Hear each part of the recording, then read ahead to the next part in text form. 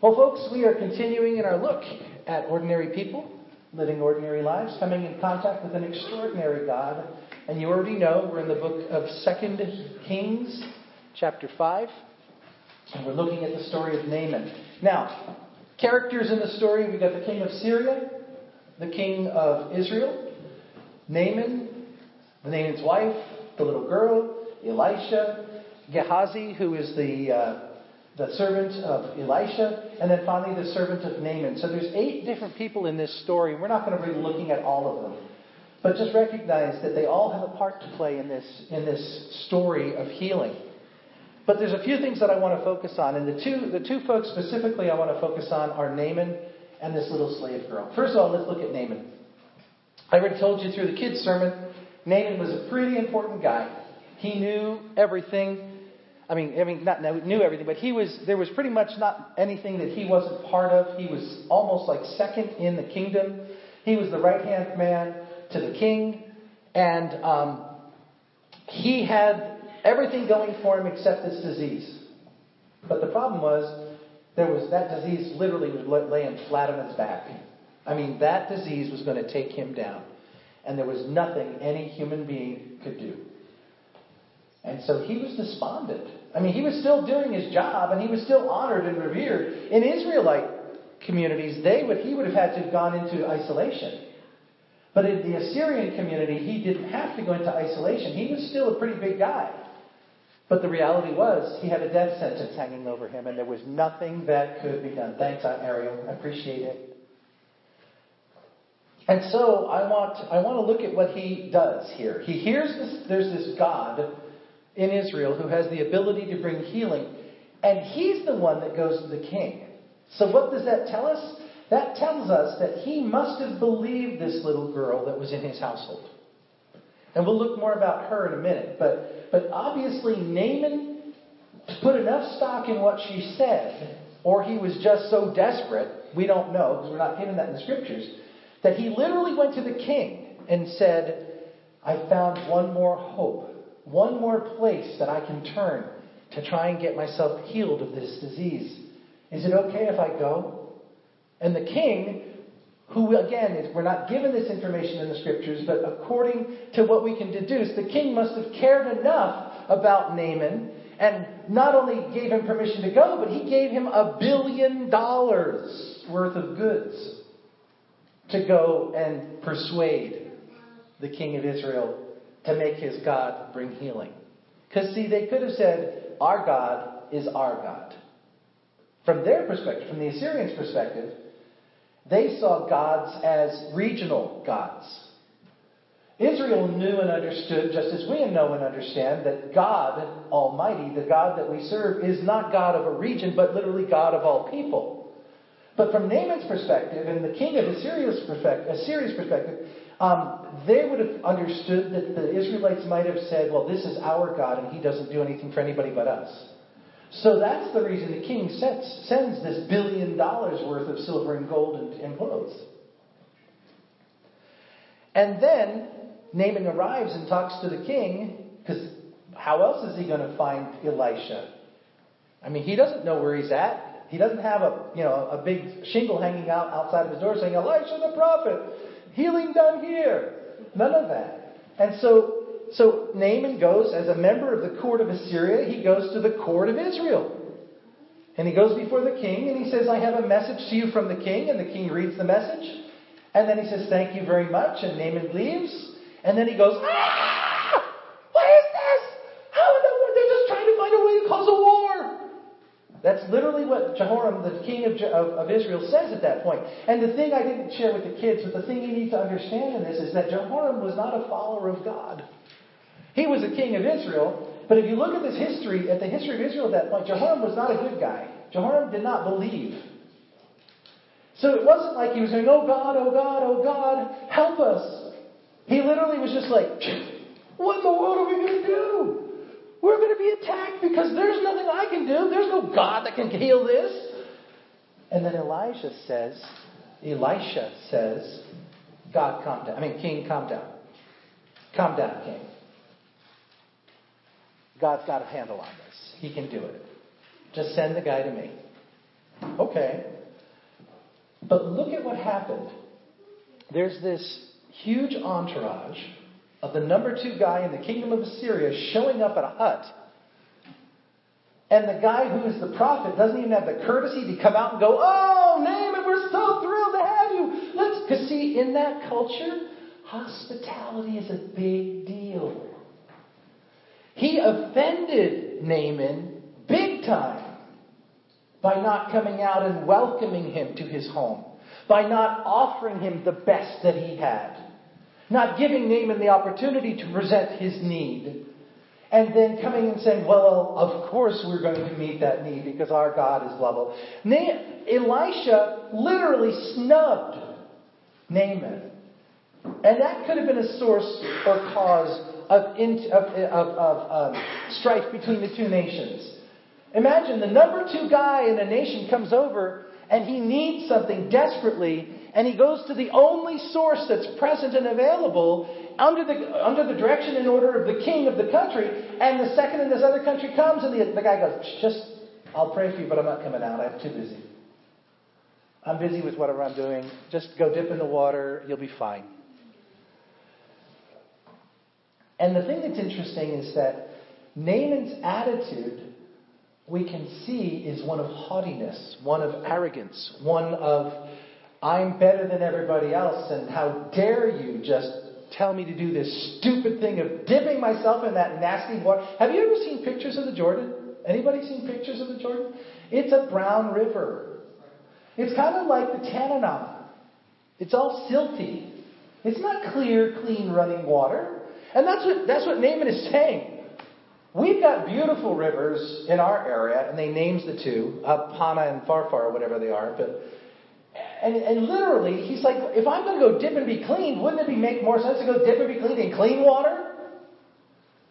He's got this arrogant attitude of, "I need something, you've got it, and you're not willing to give it to me except if I go through these stupid little tricks? Done. I quit." And he walks away. And isn't that stupid? This is a man who is literally dying of a disease, and there is no hope for him. And he has come to his only hope. And he snubs it because of his haughty and arrogant attitude, because of his pride? Does that make sense? But that's human nature. This is not an unusual response. Naaman is every man. Because if I have a need, and my need is great, and I only have one source, and I come to that source with all of the world's resources, $1 billion, folks. He had $1 billion in his pocket that he was going to give to Elisha. And the guy doesn't even have the courtesy to come out. And he walks. And the only reason he got healed was because someone in his group who had his ear was able to whisper in his ear and say, "You're making a fool of yourself here. Come on." I mean, think about it realistically. Put aside your issues. Put aside your arrogance. Put aside your pride. This guy is offering you what you've asked for, and all you have to do is one stupid little thing. Do it.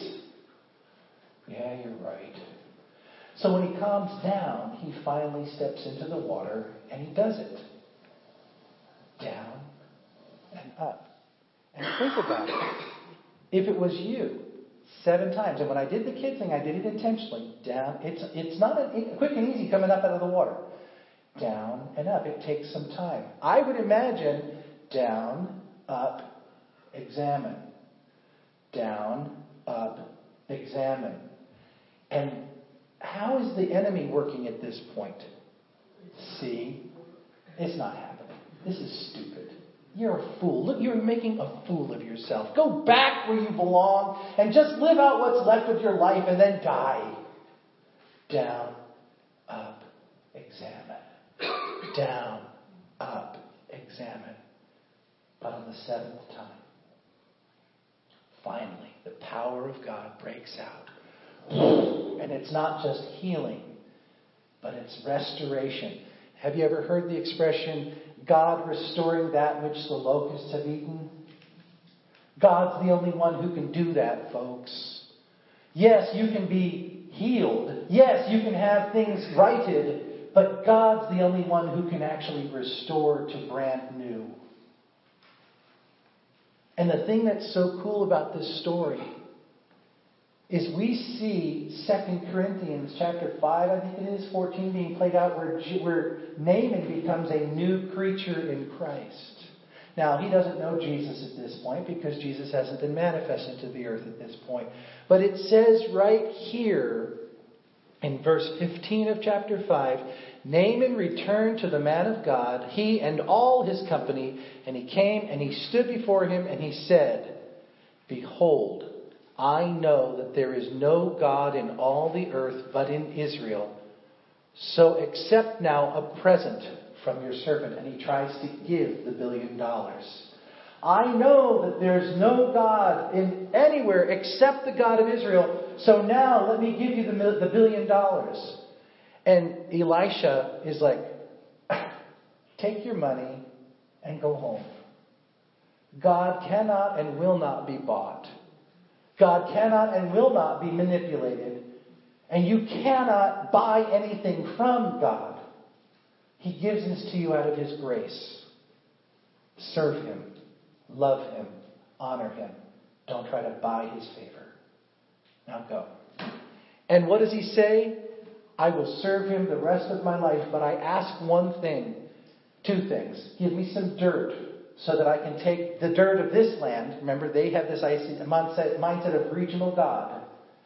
Give me some dirt from this land so that I can worship this God. And he takes the dirt home with him so he can set up an altar. But he says also, my job requires me to support the king as he goes into worship. The king literally rests himself or keeps his weight steady on my arm. And I have to escort him into the temple of our God. And so even though I'm serving the God of Israel, I have to go into the temple. It's part of my job. Please ask your God, our God, to ignore this. Because I'm not worshiping in there anymore. But I still have to go in there to honor my king, to do my job. And Elisha says, no, you heathen, when you get saved, you have to throw away all of your old stuff. That's not what he said. He said, go ahead. God's bigger than that. And see, that's one of the truths that that was whispered to me as I was preparing this was, so often we try to teach new baby Christians that they have to make Jesus Lord long before they understand Him as Savior. Have you ever heard the expression, why would you ever expect the world to act like anything other than the world? If they're not acting Christ-like and holy, they don't belong in church. What? And new Christians who still struggle with old habits get ostracized because they're not holy people living lives of purity before God and the world. We need to disciple that in them. We need to help them. So when a brand new baby Christian comes to the person who led him to Christ and says, I've got to still live some of my old world because I'm not strong enough yet to say no to that. Please don't let that negate my relationship with God. And he says to him, it's okay. God's bigger, stronger, and able to deal with this. And he didn't say it, but I can assure you he said it in his heart. And at some point, God will bring you into a relationship strong enough where you'll be able to tell the king in an honoring way, I'll get someone else to do this for you. But I'm not going to pull the rug out from underneath you as you're just walking into your brand new faith. Yes, you can continue to walk that path. It's not a problem. God's bigger. And that's a truth we need to understand as Christians. Because so often we pull the rug out from underneath new Christians, expecting them to live holy lives when they don't understand what holiness is. And that's God's job. Our job is to just speak truth to them and to love them. That's enough. Let me step off of that soapbox and get off that rabbit trail. All right. So Naaman is now a follower of the Lord Jesus Christ, follower of God. But he couldn't have gotten there if there wasn't a little girl in his household who had been stolen from her home. Now, we don't know, because the scriptures don't tell us, were her parents killed in a battle and she was snatched up by a soldier and carried off into captivity? Was the whole house or the whole village snatched up and carried off into captivity? We don't know. All we know is that this little girl was ripped from everything she knew. And it does specifically say in verse 2 that it is a little girl. It's not a teenager. It's not a young woman. This is a little girl who was snatched out of her home, carried off by soldiers, and sold to Naaman, or given to Naaman, again, we don't know, to become a servant in his home. She had a number of choices, even though she was a little kid. She had a number of choices at her disposal as well. She could have been sullen. She could have been belligerent. She could have been disrespectful. She could have caused ruckus. But because she was in that house, because she was allowed to serve there, and because Naaman believed her when she said something, we have to be able to deduce that this little girl was leading a life that was honoring to God. Because God, the Holy Spirit, prompted her to say, "Oh, I wish that my Lord would go to see the prophet in Samaria, because then he could be healed."